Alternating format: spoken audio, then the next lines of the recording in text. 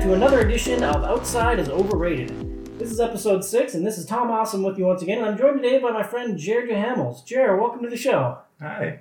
So Jared is a regular GM for our Tuesday night game group, and I thought it'd be a great fit today because we're going to be talking about a couple different role-playing games, specifically running them, and they're two campaigns that Jared has been running for us, both Shadowrun and the Savage Worlds. So today on the show, we're going to talk about stuff. We're going to talk about Shadowrun. We're going to talk about overall running a role-playing campaign, not just Shadowruns or the Savage World, but overall campaign structure and management. We'll talk a little bit about our favorite video games based on role-playing properties, and then we'll talk about the Savage World and the Deadland. So, Jared, welcome to your first podcast with me. Well, first podcast ever on anything. Welcome to the podcasting world. So we've been friends for a couple of years now. I joined your Tuesday night game group through some mutual friends, and I've had the pleasure of playing in 2 of your different campaigns. Why don't you tell our listeners a little bit about your own role-playing history? Probably similar to many of you that listen. It's started off when I was basically around 10 years old. Had some friends that were already gaming a little bit. Started off with the original first edition or basic D&D at the time, before advanced D&D. I never actually played Dungeons & Dragons. I bought the core rulebook like a month before Advanced came out, so I had one rulebook, and then the whole world changed. Yeah, so, no, we started off, it had the old blue box set, and ended up getting some of the dice. I actually still have a few of those blue dice that had came with crayons. And the original D&D came with crayons? Yeah, a white crayon that you use to etch into the dice because the dice didn't have You're kidding me. Ink in the dice, so you couldn't read them. So yeah, if you ever wanted to cheat your rolls, it was really easy, and so I still can bring those out occasionally on a Tuesday night if I really want to mess with you guys. So that's amazing. I had never heard of dice that didn't have the numbers colored in. It's pretty bad. What else came in the blue box? At that time, it was just a player's guide. Trying to stretch my memory here. Player's guide and a GM's guide. So you basically had 2 thin books. So basically everything you needed to play, as opposed to the current business model where you buy the player's handbook, you buy the DM guide, you buy the monster manual, you buy everything else at $30 a pop. Yeah, there was no monster manual. It was just like a few extra pages in the back of the GM's section. And then later on, there was, I can't remember if it came out separate or if it was with the box. But it was Keep on the Borderlands came out with one of the original sets as well. So the original module that I ever played in. Oh, that's fascinating. Where did your role-playing history go from there? Throughout high school, it was just mainly D&D. At the time, we were not really using any other systems because there really weren't that many other systems out there. Had heard of the Shadowrun at that time coming out in the late 80s there. We should also point out that this is a time before the internet.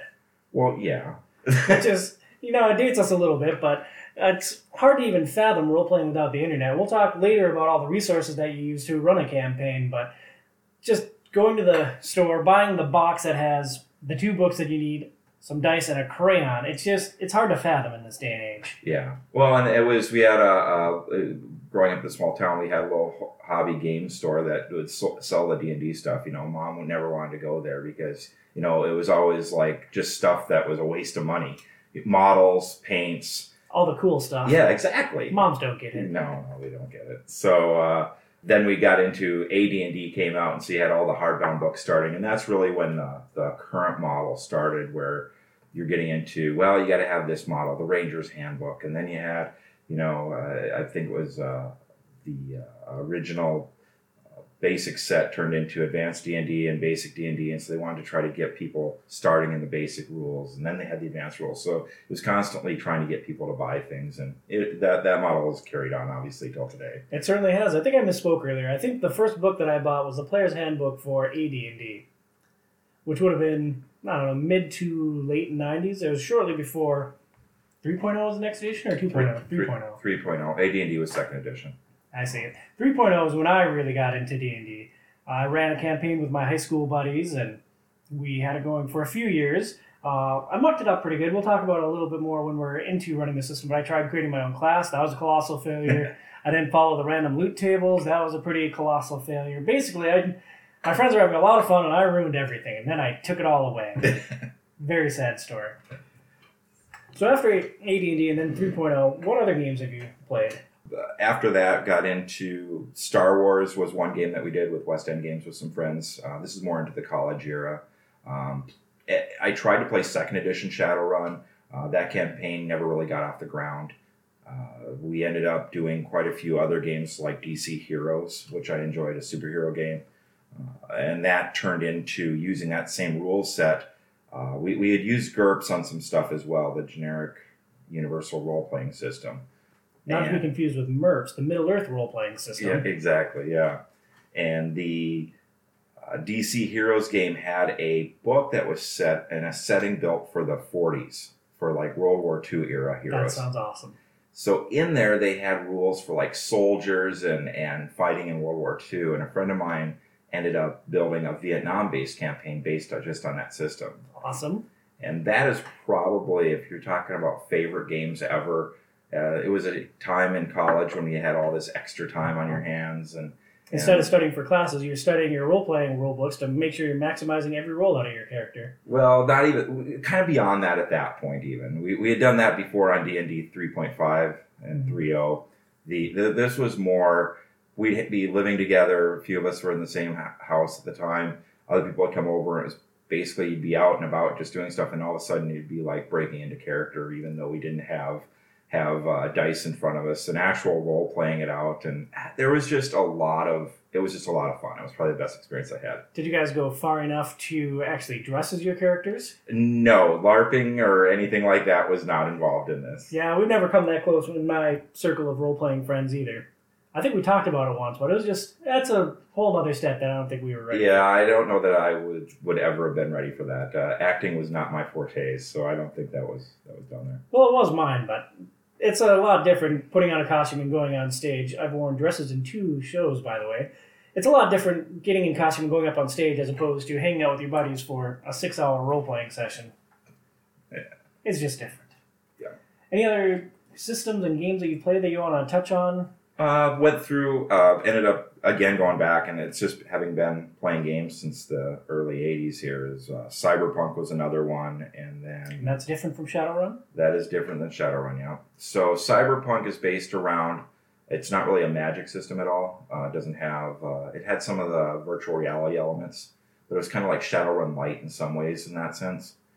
That sounds awesome. We should look into that in this day and age. The rule set, though, is I'm not, and we'll talk about Shadowrun here in a little bit. The rule set's different than Shadowrun, but again, it's not one that I enjoy. If you go back far enough, there was a lot of math back in the early games, and Cyberpunk, the version we played, was from the late 80s there. So again, you needed a calculator every time you pull out your dice. And that's not really fun. I love how modern role-playing games have stripped a lot of the math out of it. I have no problem with math, but it just takes away from the immersion of a game. Right. And for me, it's turned into, and what I've found is what I love the best is the storytelling. And where I probably discovered that the most is in one of the other settings that I ended up playing in, which was in 7th Sea. And I eventually ended up running that with our Tuesday night group, I think prior to you. Yeah, it was before me. But again, it's one of those games where the setting is the flavor is just... It sounds like a pirate game. Oh, it definitely is a pirate game. 7th Sea. Tell us more about it. It's an alternative Earth, basically, alternative European game. You've got all the major players. You've got Avalon, which happens to be, the United Kingdom and Britain. You've got Castile, which happens to be Spain. That Vadachi, which happens to be Italy. So you've got all the countries. You've got play on all of the tropes and stereotypes of those types of pirates, the swashbucklers, the romantic heroes. You also get into... We both smiled when you said romantic, by the way. Yeah, of course. Yeah. As we looked into each other's eyes. And then you get into the fairy and the fae when you get into the Avalon and the English history stuff, and King Arthur legend. And in the Vestin... I'm trying to remember the name exactly. Vestin von Yamanyar, I think is how you pronounce it. It's basically your Scandinavian countries all up together, and you got a bunch of crazy Norwegians and Vikings. Awesome. What kind of a dice system did he use? That is all D10 dice. And that one there is basically attribute and stat, and you combine the 2 values together, and that's how many dice you roll. So you have 3 pips in a attribute, and you have 2 pips in a skill. You get to roll 5 dice, or 5d10. Cool. Well, out of all the campaigns that you've run, do you have any memorable moments from campaigns or memorable characters that you'd like to touch on? Again, the Vietnam one that we played, just kind of an oddball one. What kind of character did you play in Nam? JB was And do you have flashbacks? I probably do, yes. I don't know if my character does, but no, we did a lot of fun with that campaign. It ended up being a special operations group is how the GM put it together. So a group of about 4 of us at times, and we had our medic, and I was basically the de facto leader of the group. And we ended up going in and doing special operations missions behind enemy lines and blowing things up and having a good old time. Awesome. How long did the campaign run? I want to say we probably did 2 years of actual time that we played it, and it was probably played pretty regularly, at least every other week, if not weekly, for a while there. That's awesome. So the funniest moment is when we had monkeys throwing rocks at us, and that's the one in-game thing. That's beautiful. And we start shooting guns into the jungle just because, we're all like scared crazy trying to figure it out. So yeah, that might be the flashback, if there is anything, is rocks thrown at us from monkeys. I bet the GM was just having a terrific time with that. Oh, he still brings it up. So. Thinking of my own experience, the D&D 3.5 campaign that I ran, I mentioned that I ruined things a lot along the way. I basically screwed up every aspect of it that I could at some point or another. But one of the things I tried to do when I realized that I'd created a class and it just wasn't working, and the guy, it turns out he was cheating, and I just had to try to... So what type of class did you create? Like one of the 4 basics, 5 basics didn't work for you? It was like a modified mage. Like I tried to do away with the spells and do a mana system, and it was just a bad idea. I mean, I was relatively new to role-playing at the time, thinking I was smarter than the rules, and I wasn't. So I set the party to actually go kill this character. So I was pitting the PCs versus one of their own, and we had brought in another person for this game. And what I didn't tell the party was that the person that we brought in was also actively trying to kill the party. I think he was a druid. And one of the party members got knocked incapacitated, and he's lying on the ground. And so this druid goes over to try to save him, and he tries to, I forget the spell, but he essentially has a chance to turn this character into something else. And he wound up turning him into a centaur. He tried to kill him and bury him, but instead he had this remarkable die roll and turned him into a centaur. And basically the game unraveled from there, but it was a pretty memorable campaign. One of my favorite role-playing experiences. A centaur. A centaur. I also had a lot of fun in the Shadowrun campaign I played in the same group. Our group was chaotic.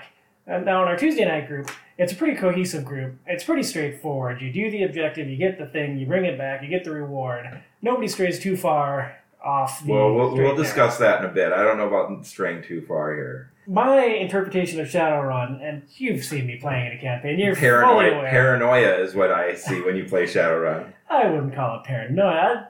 I'd say I like to explore different options. And it's basically the same every time I play Shadowrun. I bring a lot of chaos into the game, and I was playing this Rigger.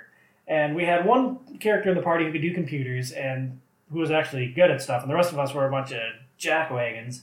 And they were in completing a mission, and we thought that it was going south, so we went to get the reward. And that character didn't like it very much, and it wound up being this running feud that we had for the entire length of the Shadowrun until the GM finally got sick of us, and we all got arrested in our homes and just thrown in a dungeon, never to return again. He just took our characters away because he was sick of the way we interacted. It's probably my number 2 role-playing memory. Yeah, I have to say, honestly, I've been lucky, I think, as a GM to not have a group that was really that off the rails. I mean, you had me. Yeah, but it's still, this isn't... I hear horror stories in some of the other podcasts I've listened to or reading online, some of the forums, and just the horror stories of GMing and going, where are these players coming from and how did they get into this? I mean... And just for clarification, that's horror, not horror stories. Horror, yes. I'm happy with the Tuesday night group overall. Where we get it... Well, we have to be. They're probably the only group that listens to this podcast. You guys are awesome. Exactly. Especially Jared and Mike. Okay. So we end up, the biggest thing I have, well, let's talk about that in a little bit as we get into it. So. Sure. Any other memorable characters or campaigns you wanted to talk about before we moved on? No, I think, that's probably JB's the biggest character I remember the most, and we'll go on from there. Well, that's great. Before we launch into our conversation on Shadowrun, I just want to take a moment to remind everyone that you can connect with Outsiders Overrated in a number of ways. You can email the show at overratedpod@gmail.com. That's overrated with 2 R's, overratedpod@gmail.com. You can find us on Facebook at facebook.com/outsidersoverrated or twitter.com/ I think also outsidersoverrated, but it's been so long since I logged in that I'm not 100% sure. And now I'm starting with one hand to try to type in Twitter on the computer. It's not working. Jared, this whole system is falling apart. You're ruining everything. Of course, it's my fault. I'm the GM. It's always my fault. It's nice to have a scapegoat on the show. We're going to have to do this more often. Oh, yeah, there isn't a show in Twitter feed.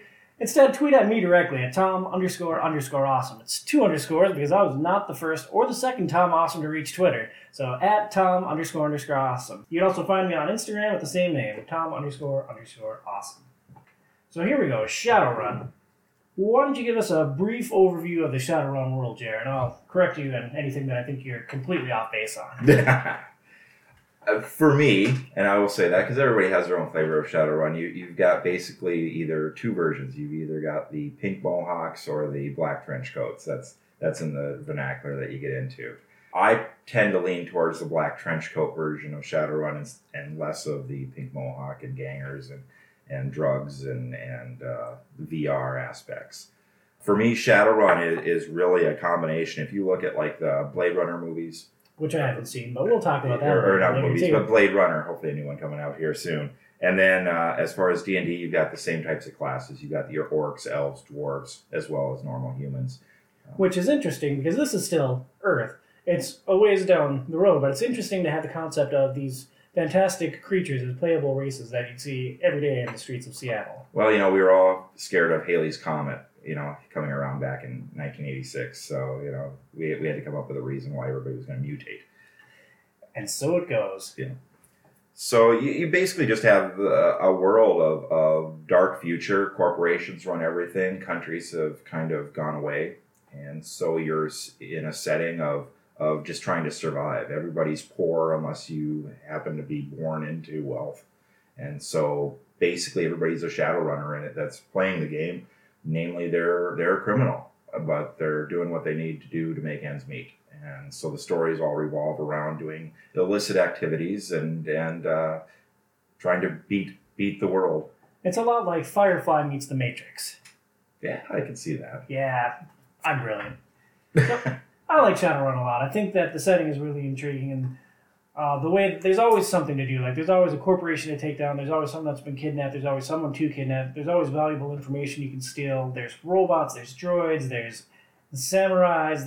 Maybe not samurais, but ninjas. There's a lot. Street samurai. Huh? There's street samurai. There's monks. There's just a lot of variety within the game. And I think that one of its greatest strengths is that anything you could imagine, you can do in Shadowrun. And I think the idea of having it in the future is a nice thing too. And that's why it makes it magical in the sense that you've got not just magic, but you've got a world that you can do anything in, like you said. With that freedom also comes one of the most cumbersome things that we think of with Shadowrun, and that is the rule set. I mean, we both like the setting, we both like the game a lot, but one of the biggest challenges is there's so many rules, and there's so many different ways you can go with your character, and I cannot imagine how you as a GM were trying to corral an alchemist, a ganger, a rigger, a decker, and whatever else we had in our party, and trying to shoehorn us into one cohesive adventure when you had this huge group. Yeah, well, we've got 7 players in the group, which is the largest I've ever GM'd.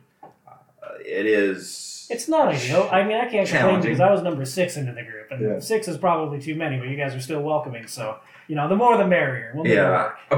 Preferably, I like 4. I think it's a good number. You either have 3 role players or 4 role players and a GM. I think you're in a good situation. At 7, what you end up with is what we have commonly happening. We joke about it internally is splitting the party, but at this point as a GM, I almost just know it's going to happen. Oh, it is. It's more rare that the party's actually all in one place doing the same thing together than it is that... Yeah, if the group actually worked together, I'd have a harder time as a GM because... It'd be impossible. It'd be a super group of 7 that would take down anything you threw at us. Yeah, exactly. So instead, really from running it and everything, pulling this group together...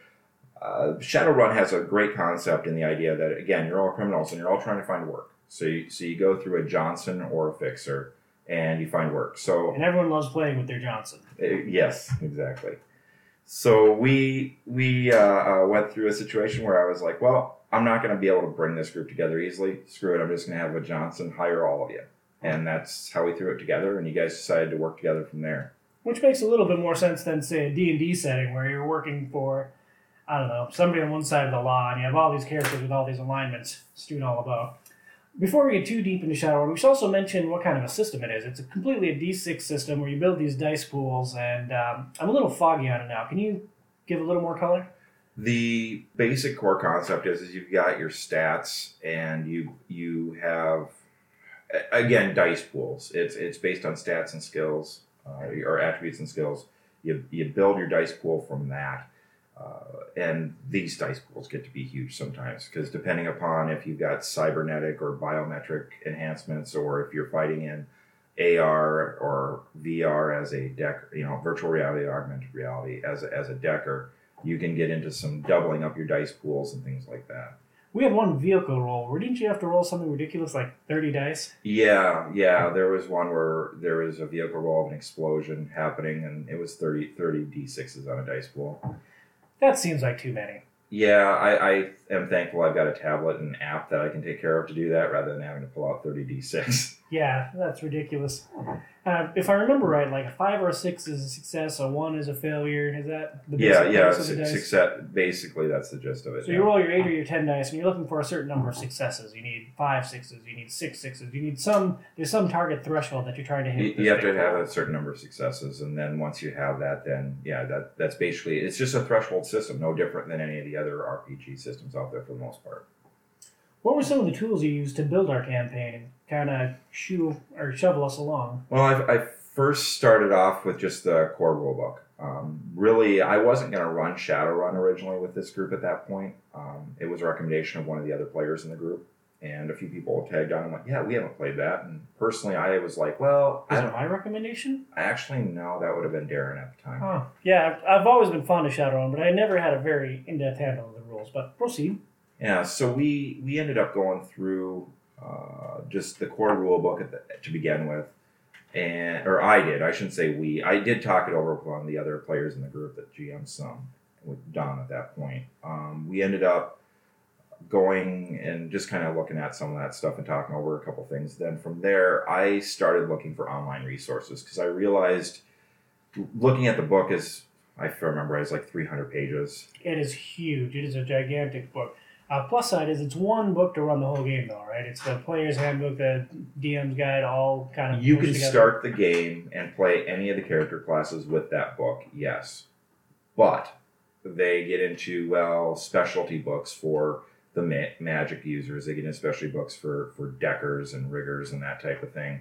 So another quick quirk that I like about Shadowrun: magic is illegal. So if you cast a spell and if it's of a certain power, you're probably going to get arrested. So it really reins in the magic users. What are your thoughts on limiting magic? If you noticed, I actually never really limited it much in the campaign at that point. You guys self-limited more than I had to limit it. I think Jerry is trying to say that I was a shitty alchemist that never accomplished anything in this campagn. Well, no. And Mike, it's not exactly a ringing endorsement of you either.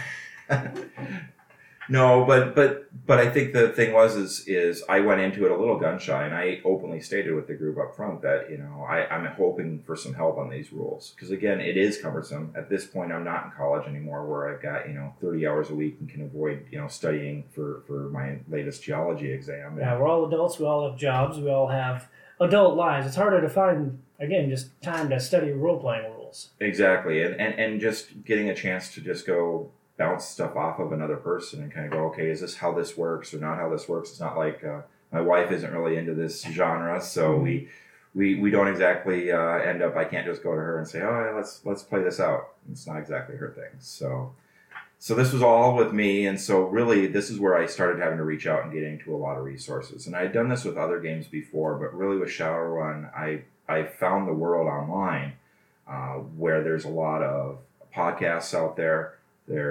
More now than originally. When I first started, there was only a handful, but I found them and they were really helpful. Actually, the community is really strong from a GM's perspective, where there's entire podcasts on like how to run like Magic 101 or Rigging 101 or just world setup, Combat 101. So, and they make it seem, it's like anything, they make it seem so easy.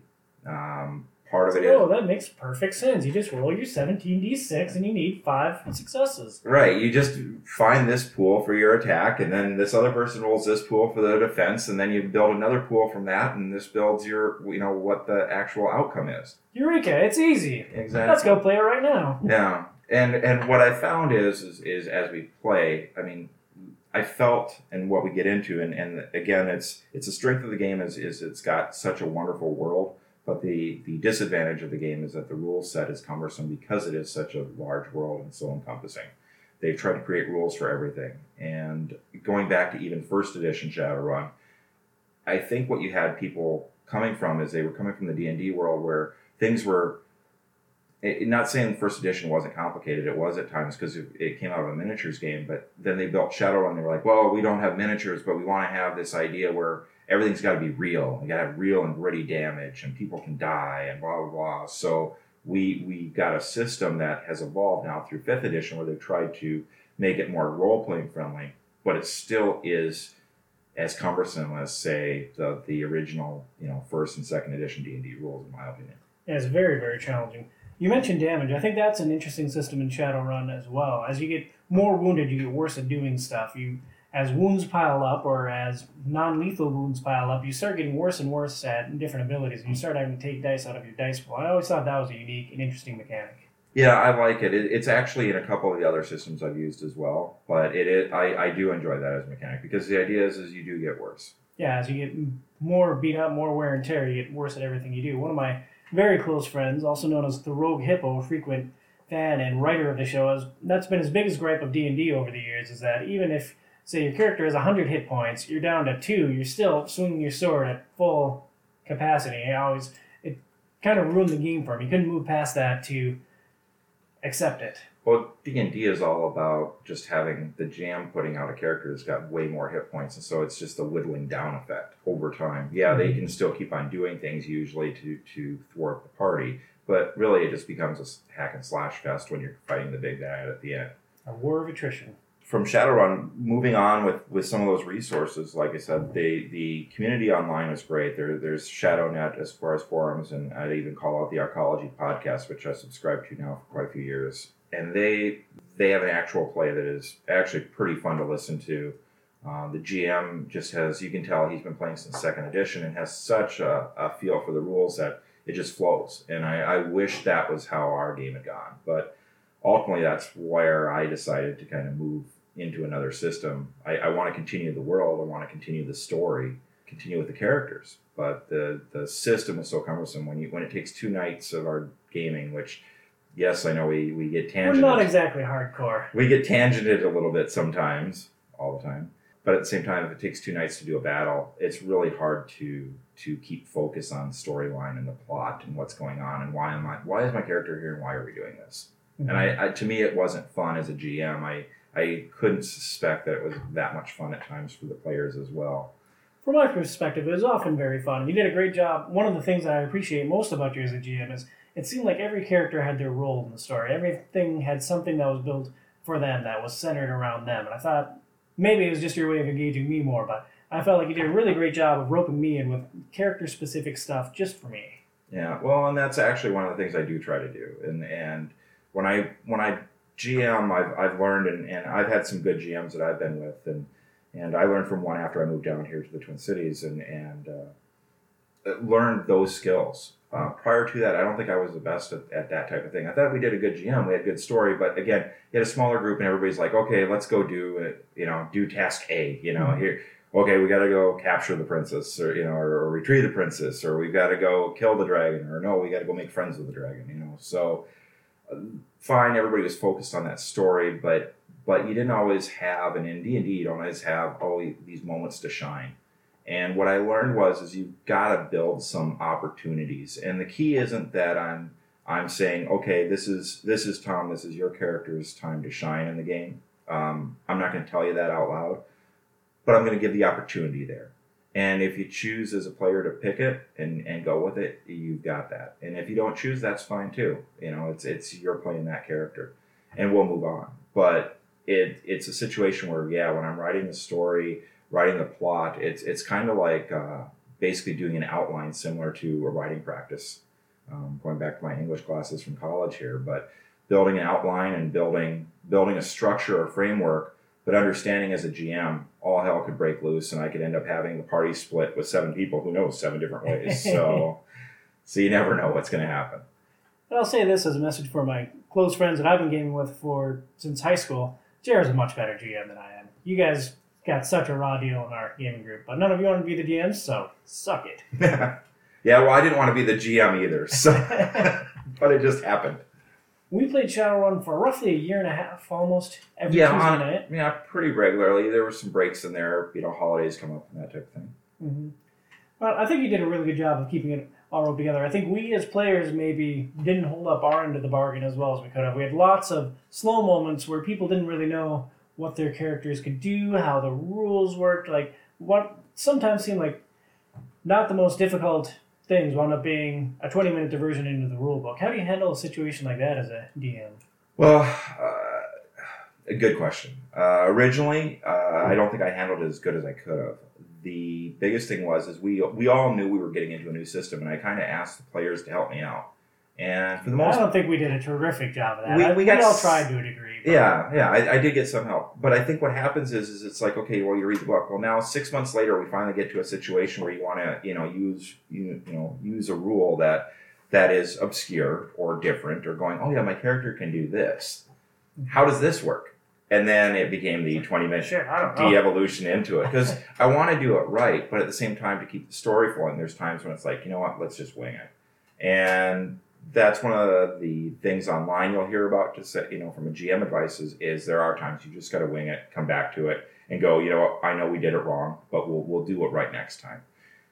And so from that standpoint, it gets tough to always make a note to yourself to say, okay, I need to go review this section of the rules. What I started to figure out was, as part of my outline, is going, okay, I know we're going to go into a actual combat tonight, and I know that the NPCs are going to have these devices or these types of things, and I know that I've got players that like to, I don't know, use grenades all the time or something. Mm-hmm. So I better get really boned up here on what the rules are on how grenade works. And then in Shadowrun, you actually have, it's not just that it explodes and does a radius damage, it reflects off hard surfaces. So you got to understand those rules as too, because again, it gets really complicated on this. So knowing that you've got reflective surfaces, or knowing as a GM going, I don't want to deal with that, so I'm not going to put it in a situation where you're going to have a reflective surface to have to deal with. So those were all the nuances that I think I got better with as time went on. But ultimately, there was times when truthfully, I didn't know the rule off the top of my head.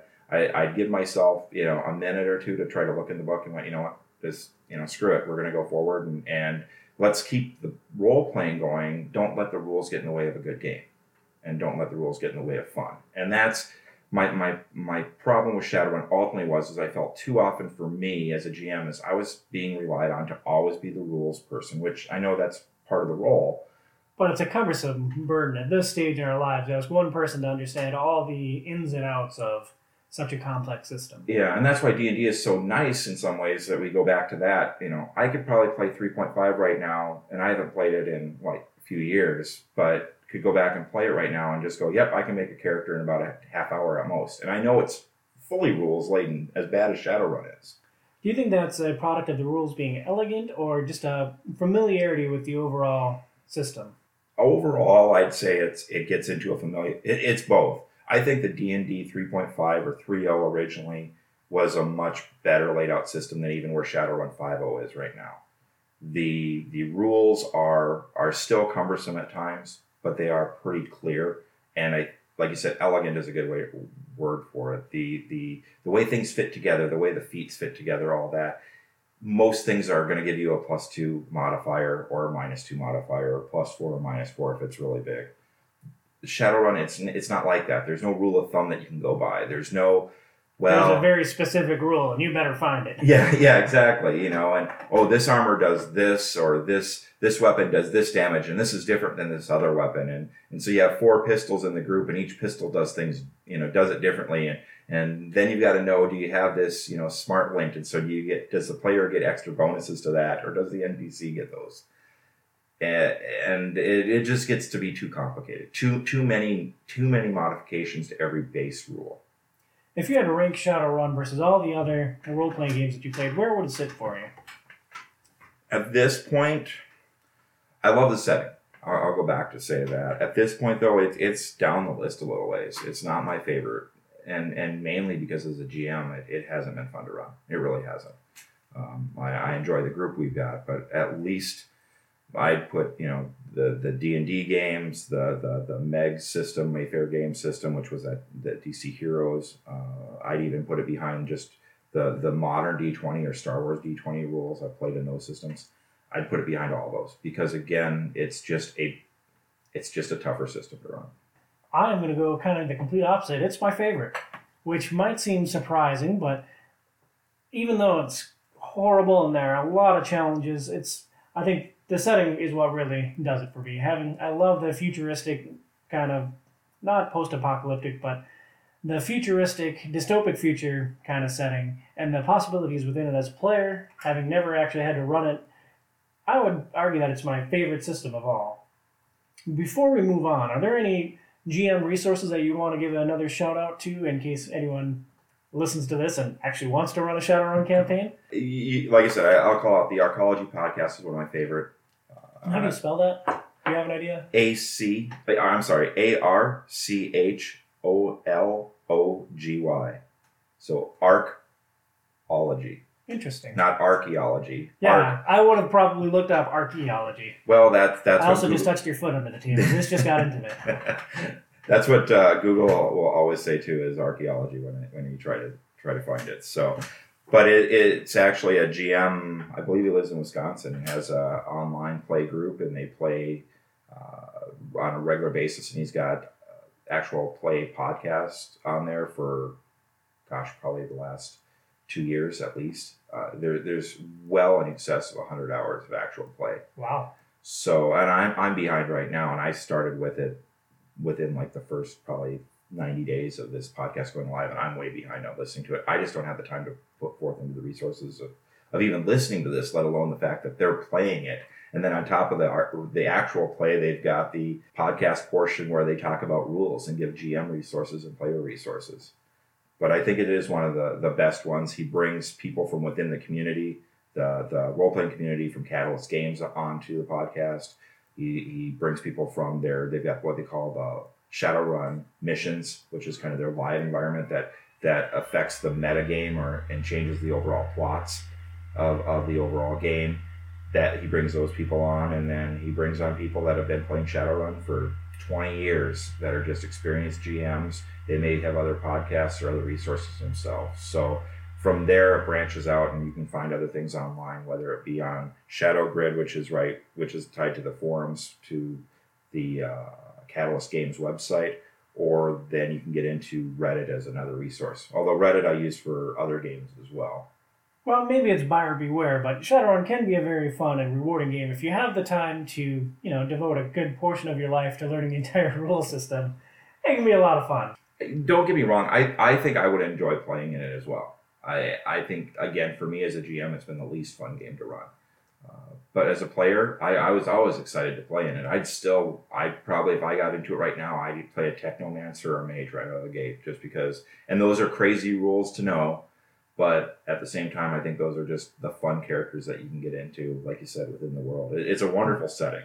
And that's why I'm not giving up on it and why we'll talk about Savage Worlds here in a minute. But I'm planning on converting everybody into a Savage World setting from a rule set, but it's still going to be Shadowrun. And it's going to follow all those same background stories and that type of thing within that rule set.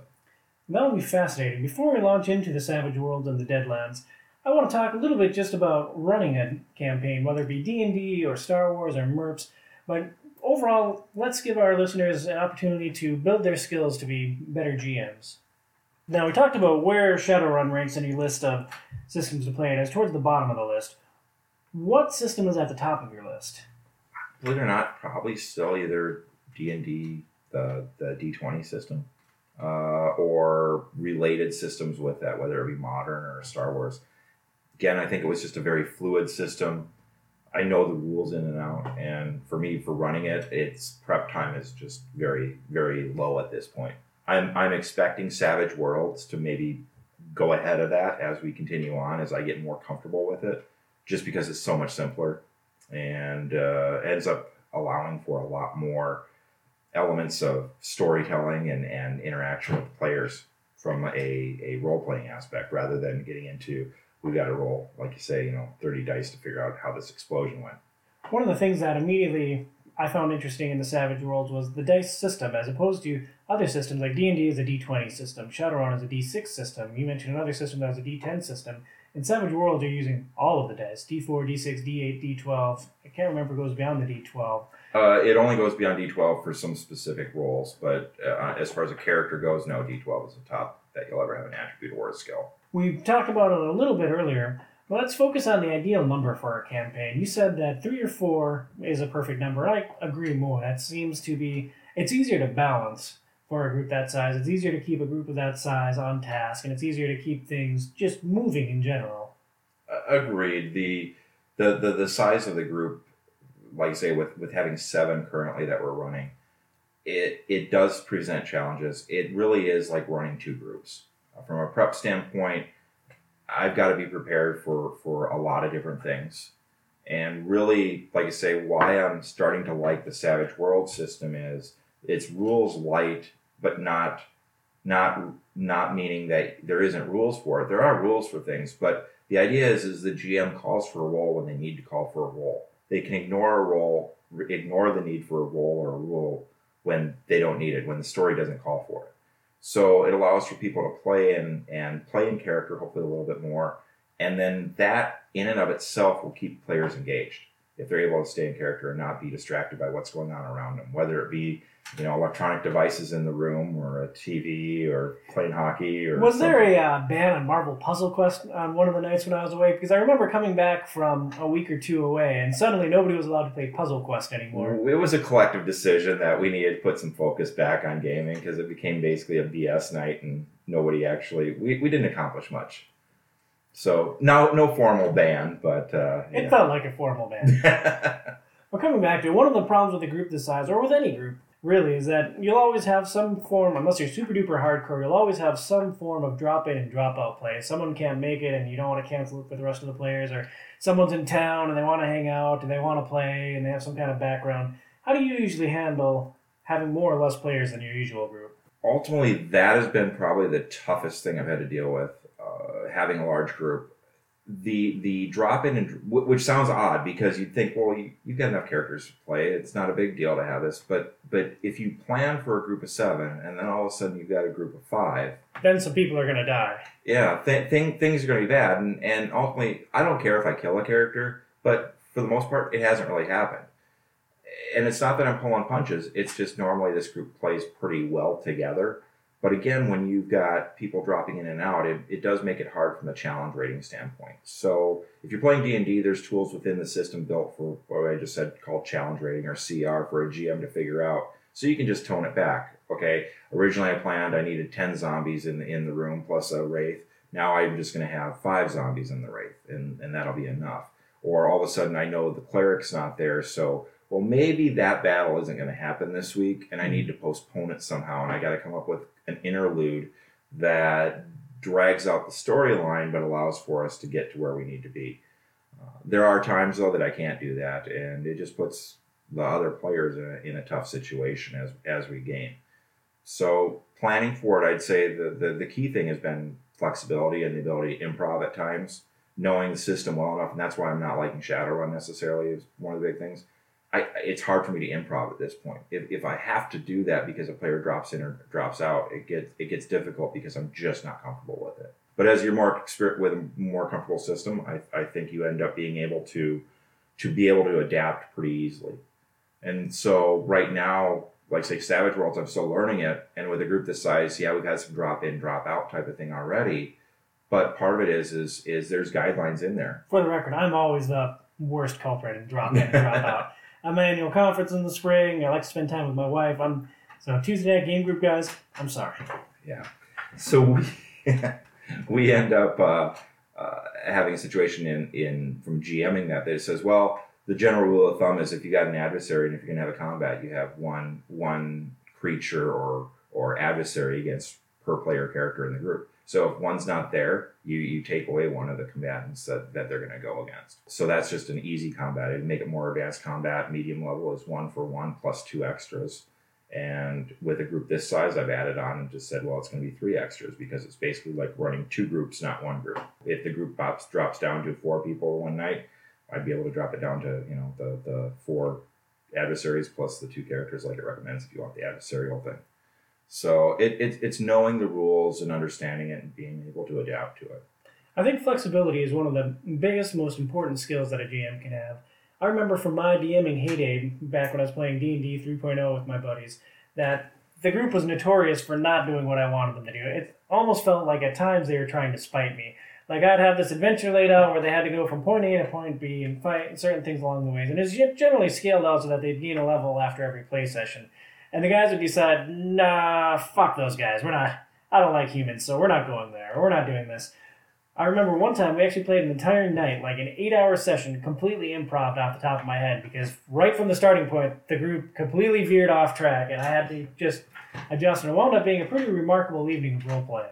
I've had that too. In one of the shadow runs that we've had, the one night, we ended up spending an entire night dealing with a combat at like just a grocery store, convenience store type of thing.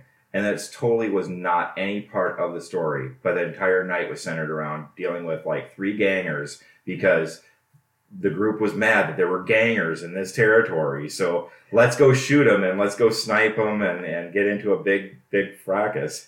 And ultimately, none of that was planned. It was, randomly, you see some gangers. Oh, we got to go after them now. Oh, no, so it's like, and I think from the player perspective, the players, I had a couple people in the group say, hey, that was fun. Had a good time with it. Totally improv. Not one part of that was planned for part of that night. I know it hasn't been much of a problem with our Tuesday night group because the group is already huge. But have you come across situations as a GM where people have wanted to bring in a buddy or bring in someone for a one-time standoff adventure? And how did you adjust for a situation like that? For the most part, I haven't. It hasn't been... I am so envious. Rogue Hippo's brother used to like to play with us very occasionally, so he'd come in, make a character for one session. Actually, the regular co-host of OIO, Jake, our friendship started when he was a stand-in character for one of our D&D campaigns. I never met the guy before. He comes to my parents' house in Mora with one of my buddies, and he makes this character that he assumed he'd never play again, and it was Bondage Meister. A fighter dressed in all leather that loved sheep. And from there, our friendship blossomed. So I guess this is a challenge I've had to deal with more. Usually in our sessions, we very rarely break things off mid-adventure. It's not like Tuesday night where we have to work the next morning. Like we'd go on these role-playing retreats where we'd play hardcore for like a weekend, or we'd play an 8-hour session, and usually we'd tidy things up. So for me, the hardest part was trying to find a logical reason for these people to show up. And one of my favorite tricks was the group always has a home base of some sort. So like everyone that they're friends with would be invited into this home base, and then if they didn't go on the mission, they were distracted on some sidetrack. Or sometimes we had players with multiple characters, and they'd choose which character they'd want on a mission. The other ones would just be hanging out back at the base or guarding the base or whatever. And that was probably the most flexible option that I could come up with for welcoming new players to the game. Yeah, like I said, I haven't had to deal with it too much. In college, a little bit more. We'd have some drop in, drop out type of thing. But for the most part, I didn't actually GM as much in college as I did after, post-college, or later in college. The group that I came with down here in the Twin Cities was pretty small. And so I ended up with a GM that GM'd all the time, so I got lucky there. And then as my group of collective friends moved into the Twin Cities, I wanted to play with them, do some gaming with them, and ultimately we're formed this group that we currently have on Tuesdays, and there hasn't been much in and out, and there's not a much one night stand type gaming as far as that goes. But again, like you said, we only have at most 3 hours of game time, and realistically it's about 2.5 even if we're on a focus night, and it's 2 if we're not focused. And it can be very hard to really dive into it then. That's been the biggest adjustment for me in playing with our Tuesday night group is my background is in these hardcore sessions where we choose a Saturday or we choose a weekend. And I love that. I love doing that, and I would love to do that again. Those were fun. like I say, when you talk about memorable characters, that's where those memorable characters come from. Is you're getting tired because you've been gaming for hours and you're all getting loopy and hopped up on shit. Mountain Dew and Doritos and who knows what's going to happen. But yeah, I miss that gaming actually. It's just not with life the way it is. It just doesn't comply. Someday we'll all retire. The rest of the Tuesday night, like 10 years before me, but someday we'll all retire and we can go back to hardcore sessions. What other skills do you personally value in a GM? Like I said, the improv aspect of it is probably the biggest one. Being prepared is another one. I agree, and that's one of the things I appreciate about you. And looking back, it's one of my glaring weaknesses. Like, I appreciate the way you have an outline for the story. Like, the way that I set up adventures was like, I'd be going through the monster manual and be like, oh, that'd be cool. Oh, that'd be cool. Oh, don't get me wrong. I've done that. But you seem to do a better job of weaving it into a cohesive story, whereas our D&D story is basically like, well, you guys hate humans, so you're kind of these outlaws, and here's a cave, and somebody tells you to go fight some shit. Well, that's all D&D. That's all D&D is. Hooray, I nailed it. You're welcome, high school friends. The best thing I've heard is a podcast related to Savage World, and they call it Murder Hobos. And I really think that's basically it. Is you're dealing with murder hobos. That's D&D characters to a T right there. That's awesome. So preparation, flexibility. I'm sure there are other valuable qualities, but I'm having a hard time thinking of them. Yeah, I mean, it's a job. Okay, being a DM or a GM is a job. Where the characters, all they have to know is the basic rules that pertain to their stuff. Where a GM has to basically know everything that could pertain to the situations that they're walking into. And then I'd say if you're going to GM, one of the big things too is feel free to steal. If you're going to steal from the best. If there's a storyline in a book that you went, God, this would be awesome, to run, use it, change it. Change characters, change setting. Hell, you can take an Old West scenario, with a standoff at the OK Corral and build that into Star Wars. Super easy. And now you got a standoff at a spaceport. This makes me think of a Tuesday night adventure where we actually went to the island of Dr. Moreau. Yes. Was that Mike running that campaign? No, Mike not running. Darren. Darren running that. Yep. Exactly. But if you're going to steal from the best, and it's fun, and it's things where you use things that give people kind of helps their imagination or their mind's eye. Again, we're all adults, we're all busy, we've got life, and sometimes the imagination isn't always kicked on all the time when we come to game night. So just recently I came up and we had this voodoo character. What did I do? Made him look like the Bond villain from, I can't remember which one, Living Daylights or whatever it is. So, use things, bring things in. I've embellished things, in ways to bring in that imagination into the game and hopefully add a setting that's memorable. And that's probably the final thing as a GM is make it memorable, because that's what your players want, what the characters want. They want a memorable game. Nobody wants to just hack and slash kobolds for 2 hours. Right, not all the time. Sometimes it's fun, but especially if things happen. But yeah, make it memorable and have a way to have elements that, like I said, from a preparation standpoint, prepping is making sure you've got elements available for all your players to be able to participate in. Or if you're not going to have something like I've done before, Shadowrun had it where, because you're basically dealing with 3 worlds in that setting, where you've got a magic world, the astral plane, you've got a matrix world with virtual reality, and then you've got the physical world. And so you'd have nights on end where it's all physical world.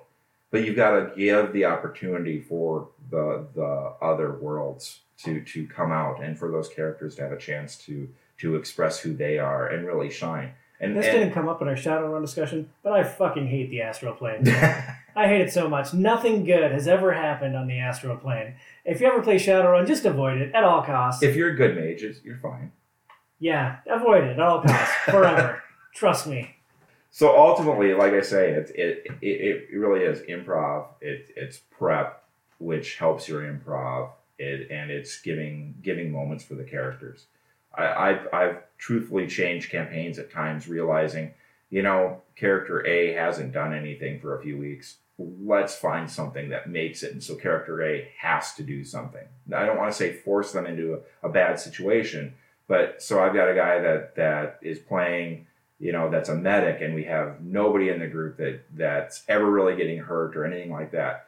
Okay, fine. The group isn't getting hurt, but you come across a situation where there's NPCs that are hurt, or there's a reason for that character to use those skills and to start playing and maybe get them engaged in the game. Because sometimes what I've noticed is as players or people can get disengaged, you've got to find ways to bring them back in. And that goes back into being a good GM as well, is finding ways to do that. And also banning Puzzle Quest. And banning Puzzle Quest. Well, before we jump into the Savage Worlds, would you like to recommend any GM resources? I guess I was a pretty crappy GM. All I had was the DM guide and the monster manual and my imagination. Well, that's all we had. 10 years ago, that's all we had in a lot of ways. I remember trying to find AD&D stuff on old BBS services, like on the internet back in the late 90s. I don't even know what a BBS service is. Bulletin board, but yeah. Oh, I see. So like a forum. Only. It's like, yeah, it's a precursor to forums, which is a precursor to Reddit. And I'd say right now what you're really looking at is there is so much out there as a GM now to pull tools from, ideas from, have other GMs supporting each other, because it ultimately ends up being the GM is a person that nobody wants to be. Nobody assumes being the GM because they're like, oh, I want to be the storyteller. Usually it's a situation. The ones I played with that are GMs that wanted to be GMs are usually kind of the dick GMs. That was me, totally. They're the ones that want to mess with everybody, and if they don't follow their story to the letter, that this great, novel that then they start a podcast 15 years later and talk about what dicks the players were. Oh, I can relate. Yeah. So those are the GMs I didn't necessarily like playing with, but one more quick aside. One of the worst things that I did as a DM, which I'm sure drove the players crazy, was I was horrible about semantics.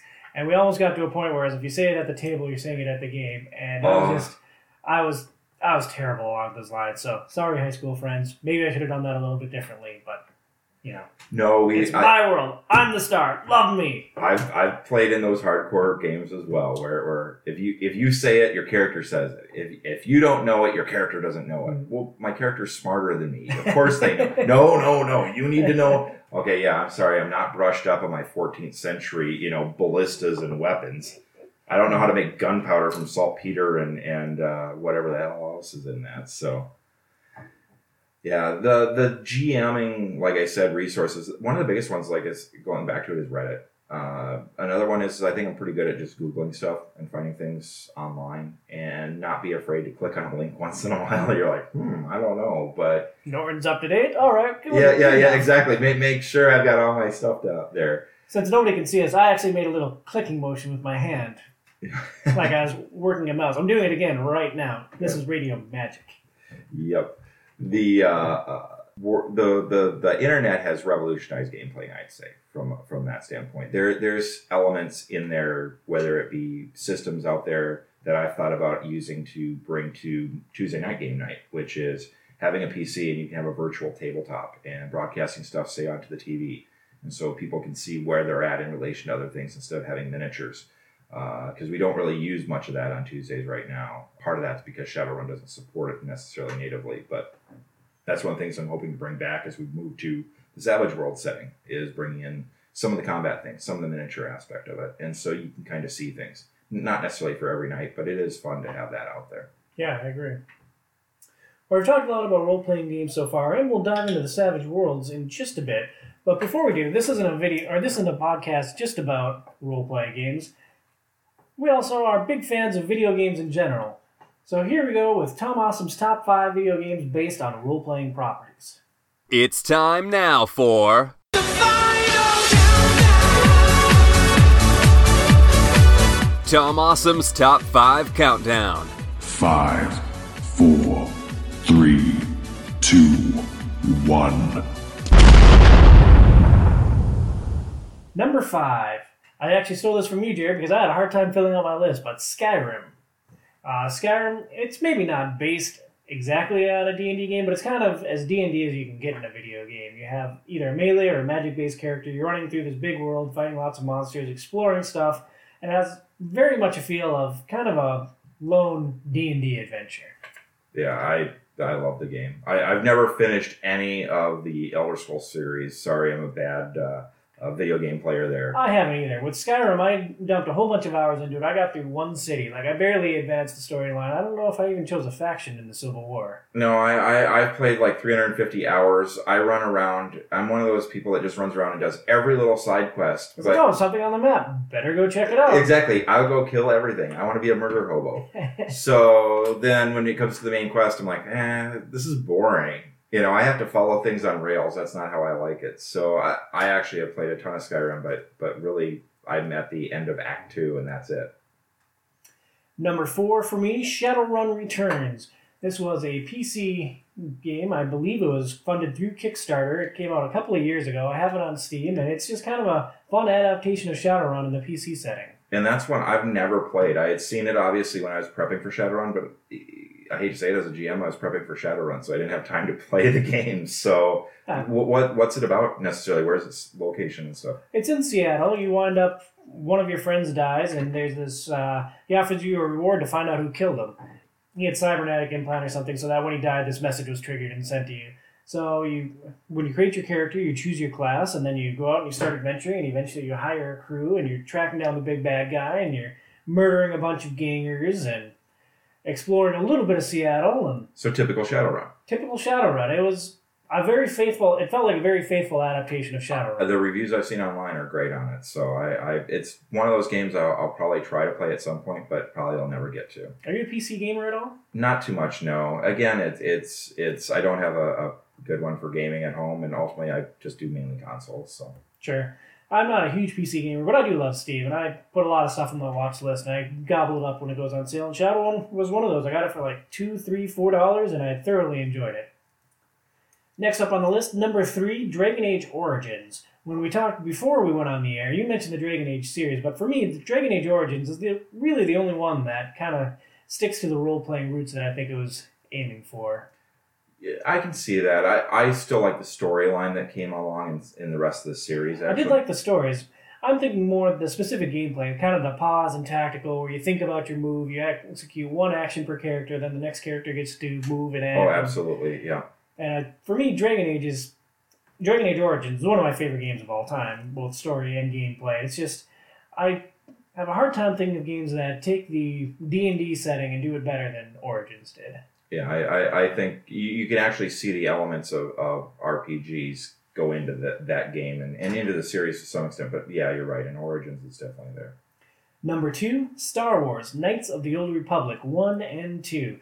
These games are fantastic. They came out at the right time. There hadn't been a Star Wars role-playing game. And I think they just nailed it on all fronts, on story, on the action, with the exception of the development team running out of money and having to ship 2 without an ending. That was kind of weird. But yeah. Overall, the games are incredible, and 2 is also one of my favorite games, and one of the few games that I literally could not stop playing. I remember being up all night because I just had to know what happened next. Oh, I know.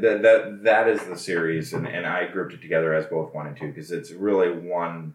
It's just a wonderful series. It's a lot of the same gameplay that they, believe it or not, from 1 to 2 they changed it, but they made it better, which not necessarily always happens. And again, you can see the original D20.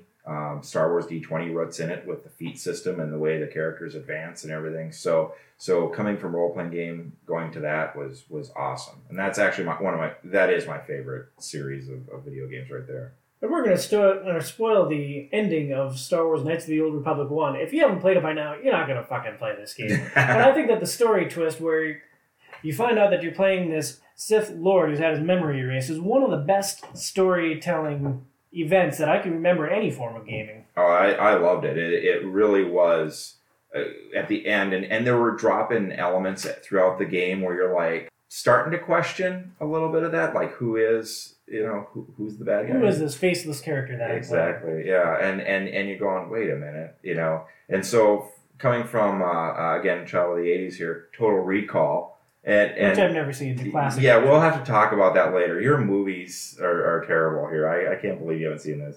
But it is an element of Total Recall that, and it's a twist on that. But yeah, you're the bad guy. In the end, you're the bad guy. And you get to make the ultimate decision on what's going to happen. And it's awesome. I love the game. I do too. But for me, number 1 is probably my all-time favorite game. Any console, any genre, Baldur's Gate. Came out on PC in 1997 or 1998, and I have always been just enthralled with this game.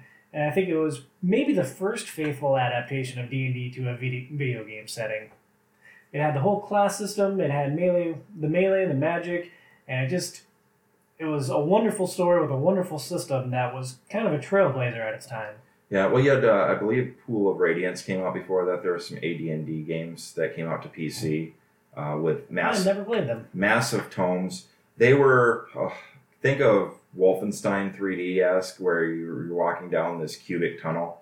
That's basically some of this, or then all of a sudden a splash screen pops up with a bunch of text you got to read and tells you to go to your book and read page, 425 on this. I'll stick with Baldur's Gate. Yeah. So they were fun in their own right, and they were good stories. But Baldur's Gate was probably the first one that started to kick, I'd say, the modern. And maybe modern is the wrong word, but it really put into play some of those basic things that we start to see today in role-playing games.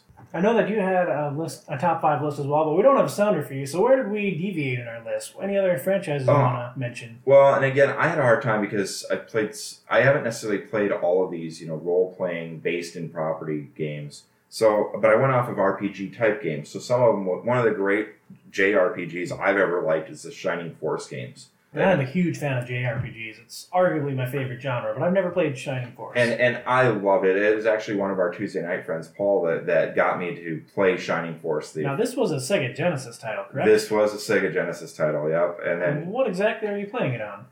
Or did you play it on? We played it on the Genesis.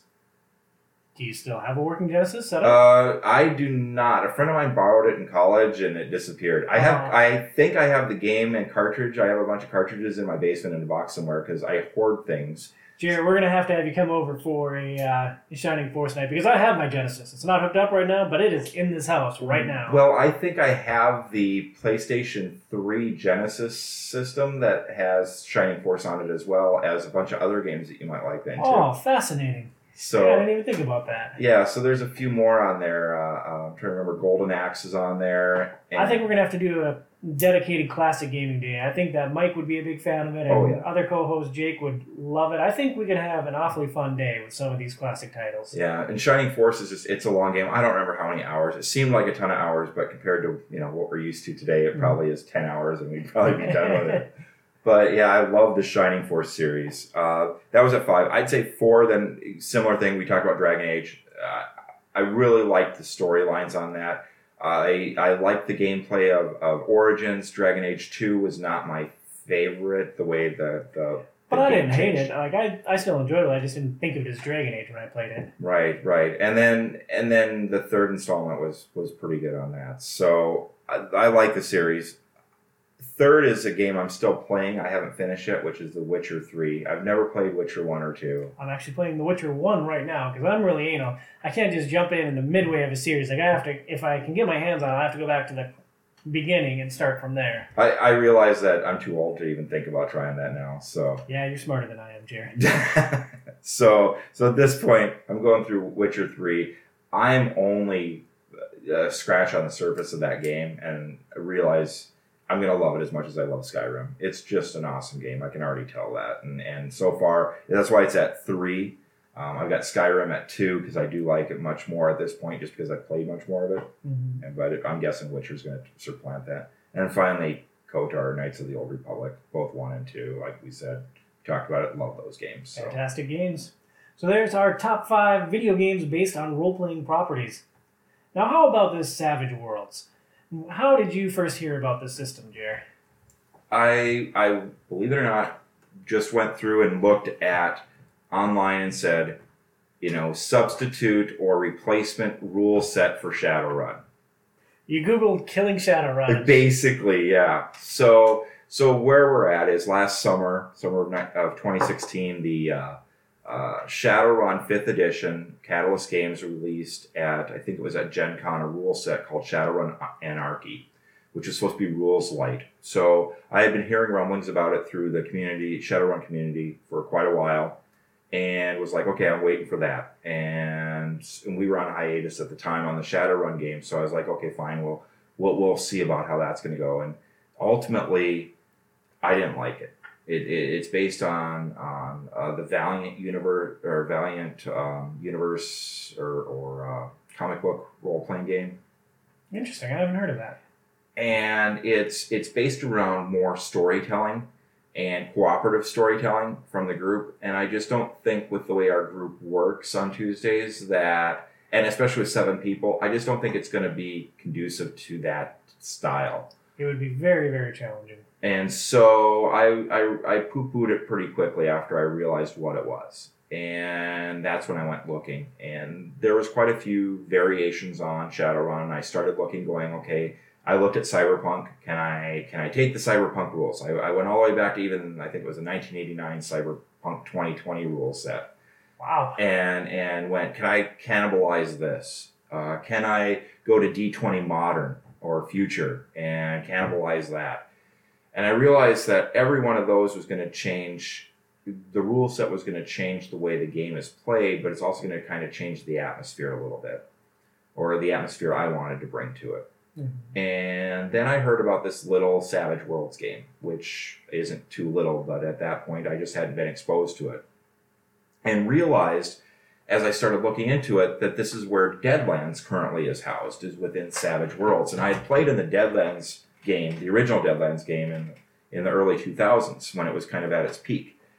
And what's happened is it got re-released with a D20 version, and then ultimately the Savage Worlds, Shane Hensley took the property right, or licensed the property and built Savage Worlds, which has elements of the Deadlands gaming system in it, as well as the new rules that Savage Worlds has. So really, what you're talking about with Savage Worlds is a generic role-playing system that I find much more robust and fun in some ways than GURPS ever was.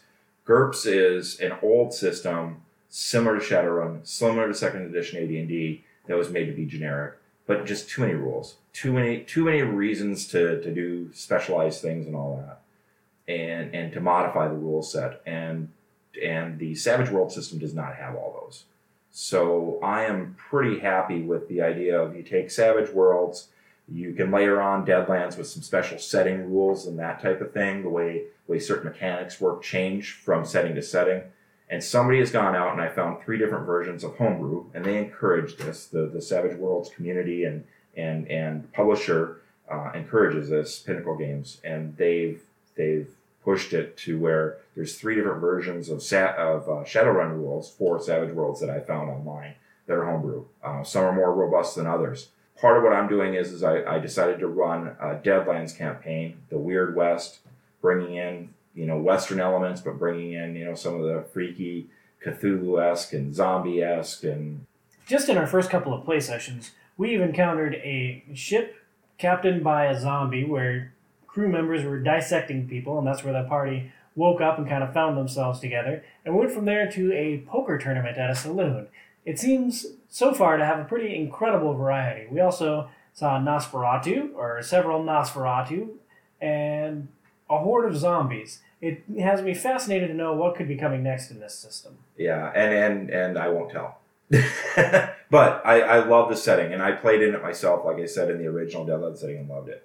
My plan is as a group is we get collectively understanding the rule set. And there's not a lot of rules, but I want everybody to have a good firm feel of the character creation, which obviously is about a 30-minute deal, and you can create a full character.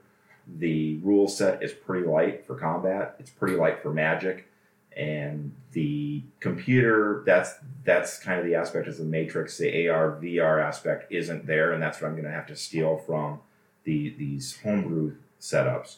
But ultimately, I think we're going to keep it pretty close to the original Savage Worlds rules and just play Shadowrun. It's just a setting. I mean, that's really all it is. It's a grim and gritty setting, which is going to have special rule set, but it's just a setting. And to me, the Shadowrun story is about story and setting more than it is about rules. And that's why I'm pursuing the Savage Worlds. I just like it. It's streamlined. I think it's going to be a fantastic transition.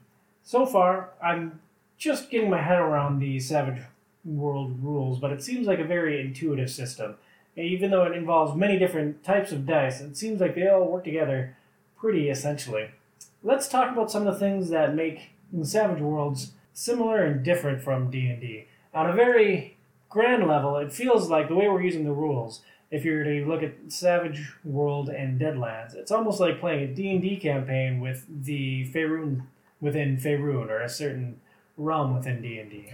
Yeah, again, a setting. Yeah, I would agree. It is like that, where the Deadlands adds an element or a layer on top of Savage Worlds. So you can play generic Savage Worlds. Matter of fact, some of the podcasts I'm listening to, actual plays, are just Savage Worlds. They're not Deadlands.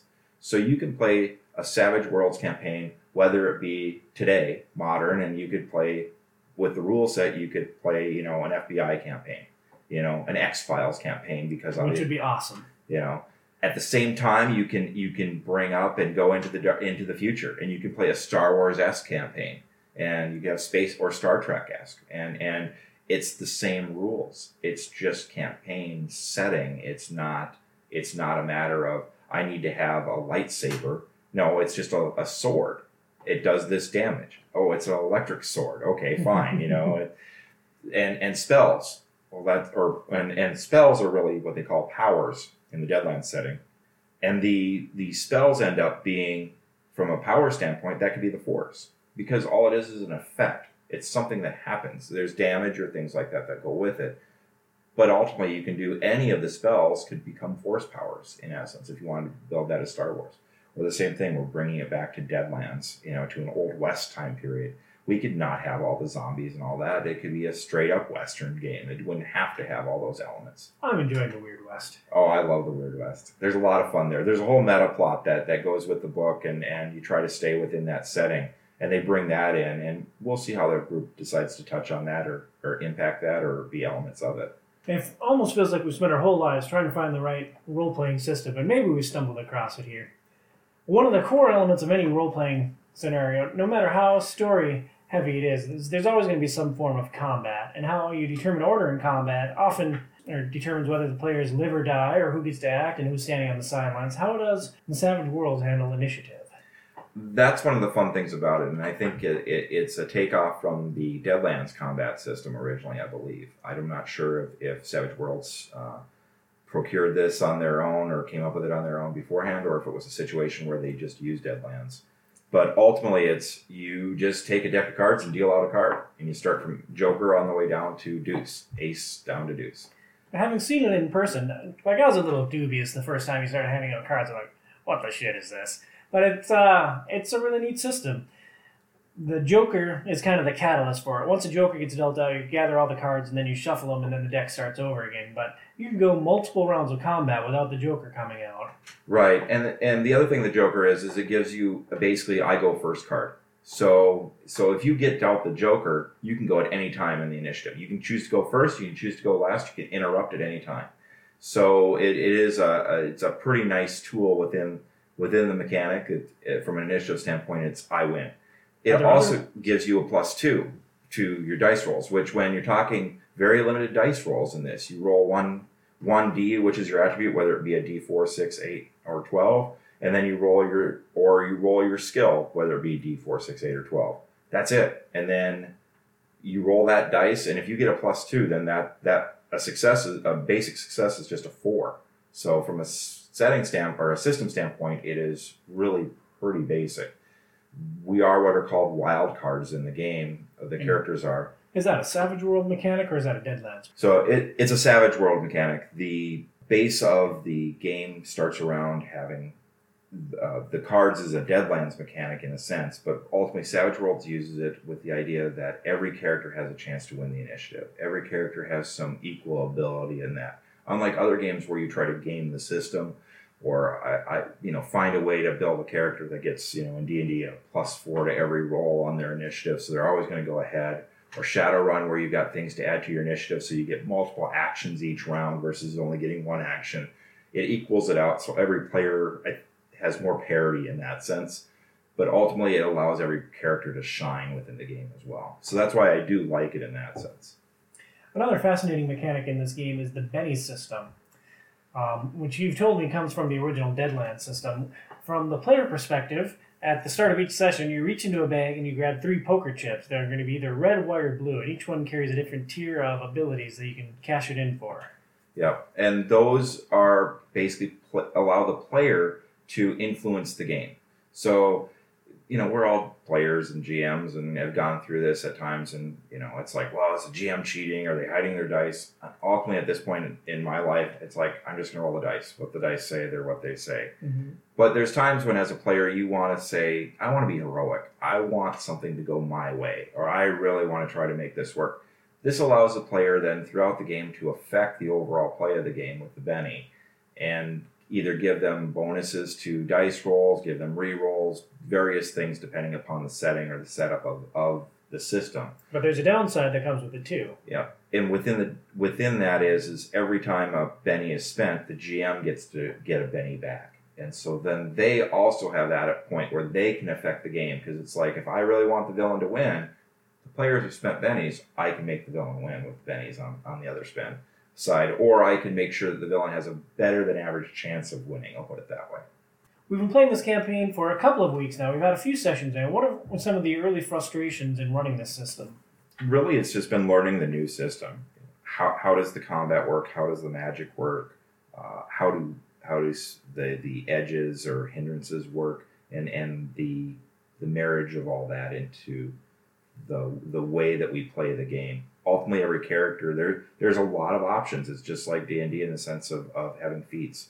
So there's a lot of options, and those edges and hindrances come up, and everybody's got different ones. And so you end up with a situation where character A can do this, but character B can't, and it's because of an edge or a hindrance. So that's been tough to learn all that. And then remind me that my character wound up with kind of a special hindrance. How did that come about again? Was that a die roll? Was that a card draw? It was a card draw, wasn't it? It was a card draw. So that's actually a homebrew thing, and I don't recommend pulling some of that out necessarily right away if you're going to start off with this.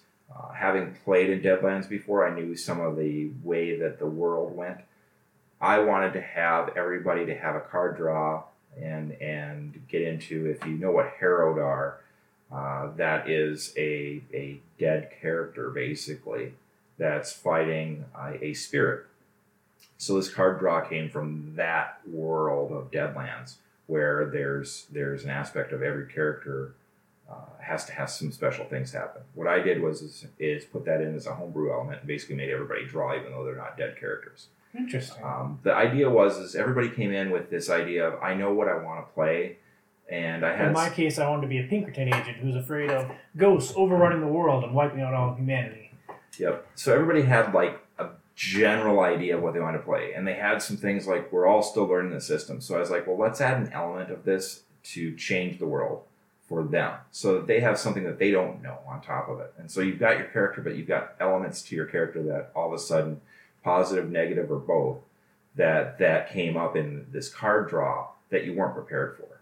And so part of that is to set every character on an, I don't want to say uneven base, but to get it so the players weren't comfortable in their character right out of the gate. And so that there was this little added thing that it's like, well, what do I have to worry about this? And so it's something else to think about as a player. And part of that is to set that into the world in motion and going, which was part of the reason why I started you all off in a boat in a one spot in the middle of nowhere, where all of a sudden you got a situation that's bringing everybody together. We talked about Shadowrun earlier. How do you bring a group together? Well, I brought a group together going, you're in the middle of being captured, and that's it. And so who are you? Why are you here? And just keeping all that uneasiness. So it was all about lending that uneasiness to the characters. And at the same time, a lot of those special abilities are things that can make your character more heroic in the end, that not everybody's going to have. But yeah, it's very fascinating. One of the other things that I really do like is within being able to do the homebrew rule, at the same time, there's a lot of those out there within Savage Worlds, is the fact that the pace of the story compared to like Shadowrun is so much faster in Savage Worlds. You could do a combat. I think we went through 8 rounds of combat in one night, where in Savage Worlds, in the time that would have taken us to get through 2 rounds in Shadowrun. 2 rounds, not even 2 entire combats. No. And so we're talking one combat. We can get through it very quickly in this game. Even with the other night, the latest night like you said, it was a big bar fight with zombies, basically, in Nosferatu. Everybody was running in a different direction. I was dealing with about 4 different directions of groups on people doing different things. And you can go on, but I'm going to want to expand with two very, very funny things that our party members did. So managing that was tough, but at the same time, the system allowed me to keep it flowing. And so we were bouncing back and forth from scene to scene relatively quickly, rather than concentrating like you would in Shadowrun, rather than concentrating on combat for 15 or 20 minutes with one group. I'm able to deal with the combat and resolve it in a matter of under 2-3 minutes, and we're bouncing on to the next character or next group of characters with something else that's happening. Speaking of groups of characters, it was pretty funny because we're all in the same building together at this poker tournament, and things start to happen, and there's a VIP upstairs, so I run upstairs to get the VIP because he's kind of tied to my character story, and I yell to the rest of the party, and half the party is interested and wants to come upstairs with me. The other half of the party's kind of like, and stays down in the mid room. Well, the last guy up the stairs decides to light the building on fire behind him. He takes this gas globe and he smashes it at the base of the stairs, essentially cutting us off from half the party. Yep, starting a fire in the middle of a hotel. Right next to another character. Yeah, it's always a blast with this group.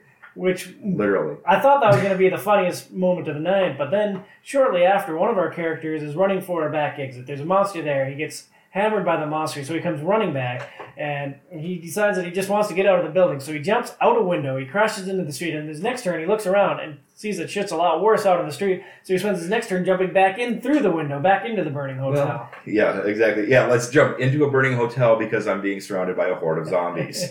We've only had a few sessions so far, but it's been a very interesting world and setting and system so far. So I'm curious if you could tie our subjects together today. How is Deadlands going to bridge the gap between Shadowrun and continuing that story with the new system? Basically, it's learning mechanics, right? So that's what I come back to all the time here. I'm going to have a group of players that's going to have played in Deadlands or played in Savage Worlds ultimately, with basically the basic Savage Worlds rules, that's going to know how to play the game. So I'm not going to have to be managing, how the combat works. Everybody's going to have a feel for how the combat works. Everybody's going to know, I just roll this and this and I'm done. The fact that a gun in the Old West is like 2d6 damage, and the fact that a gun in Savage Worlds in the future in Shadowrun is 2d6 damage, it's going to do the same thing, because they're both, whether you want to call it a slug thrower, whether you want to call it a laser pistol. Laser. Whether you want to call it a slug thrower, or whether you want to call it a laser pistol, it's a gun is a gun, and that's what I like about the Savage Worlds setting.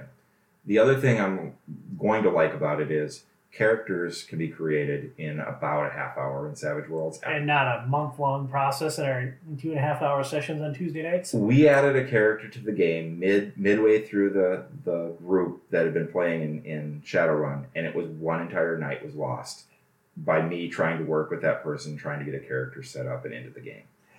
That is just madness. And if you're going to be playing with the character for a long time, it makes sense, and it gives you a lot of flexibility, but...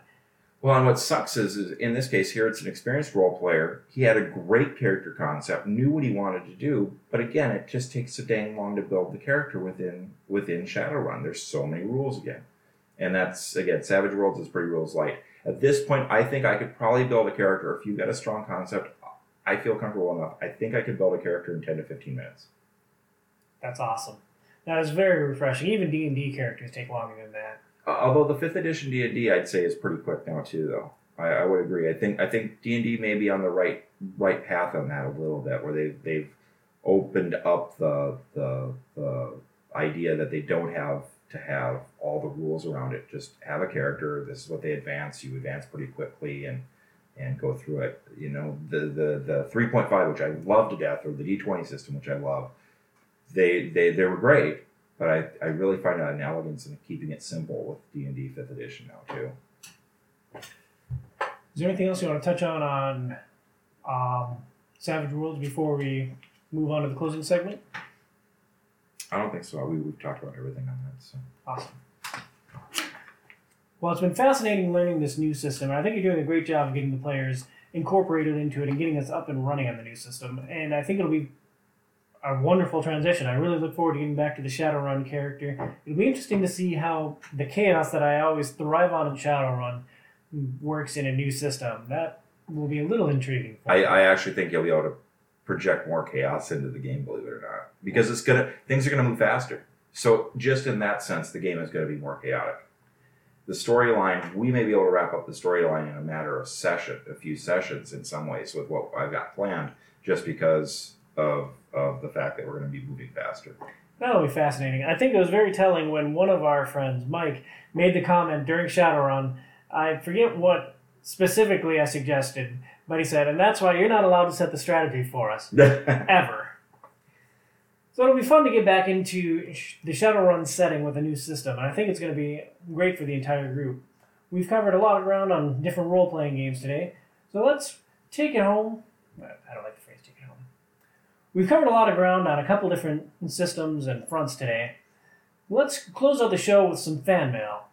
And usually we have our fans write in and send us suggestions via either email or Twitter, but I thought this will be a special edition because it turns out you have some bones to pick with the movies that I have seen and not seen. Well, it's more so just that you consider yourself a geek and you haven't seen Total Recall, you haven't seen Blade Runner, I don't remember what else. You've never seen Westworld. There's a lot of Arnold Schwarzenegger movies that I haven't seen that Jake was just appalled by. Well, which I don't understand. I mean, by the way, I don't even know what Westworld is. What is that one? Okay, so you got the original movie, but now you've got a TV show on HBO as well with Westworld that's all surrounding it. So the idea is it's a background with androids and it's a theme park. And I'll leave it at that. Huh. It's a great thing. And so the fact that you like Shadowrun, you like the setting, and yet these are all elements that come, whether it's Blade Runner, whether it's Total Recall, whether it's Westworld, those are all elements of that have elements into Shadowrun, or Shadowrun has elements of. Well, I borrowed Blade Runner from a buddy, so maybe I'll watch that movie. I did watch Predator after recording episode 4, and it was a pretty good film. Okay, so have you watched Monty Python and the Holy Grail yet? I'd seen that before. It's a different experience watching it with you guys on Tuesday nights because you have 6 different people quoting pretty much every line from the entire movie, and it's kind of a cacophony, and it's a very surreal thing trying to watch Monty Python and the Holy Grail with you guys. Yeah, so, yeah, we know our way around that. It's been out since 1974, so... That was 7 years before I was born. Yeah. What are your thoughts on Arnold movies? Do you share Jake's opinion that Arnold is an incredible action star that I've missed out on most of my life? Okay. Well, it depends. So I know you appreciate good acting and dramas and that type of thing. Arnold is not going to win an Academy Award for his acting ability. But although I think in Predator, it was the least Arnold I'd ever seen him, and that was one of the things that I thought was so compelling about the movie. Stick around. Get to the chopper. Yeah, get to the chopper. But for the most part, I thought he was a very toned down version of himself, and I could actually see something other than Arnold for a large portion of that. And I think as his career went on, he became more of the caricature. He became more of the caricature than what he was originally.